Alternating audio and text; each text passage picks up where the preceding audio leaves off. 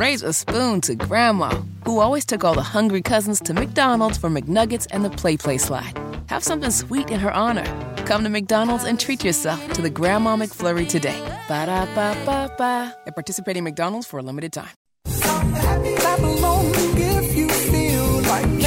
to the Hammer and Nigel Show. According to a new survey, the salary Americans say they need to be happy is under $70,000.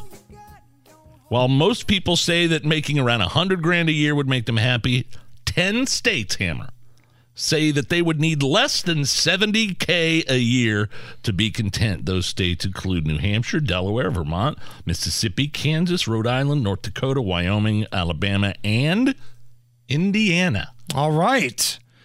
Kind of depends on what you have going on in your life, right? If everything's good and you feel like you can get by and life is fine and you like what you do, okay, you can get by. But if you're somebody that's like, I've got a family of 9 I've got to provide for, like, I have a hard time believing that if he didn't play football, Phillip Rivers would be happy making $70,000 or less. I'm just going to go ahead and put it out there right now. I'm never going to be happy because I'm never going to be making more than $5 million a year.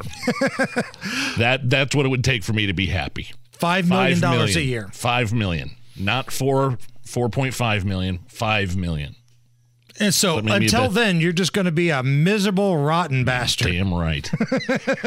Raise a spoon to Grandma, who always took all the hungry cousins to McDonald's for McNuggets and the Play Slide. Have something sweet in her honor.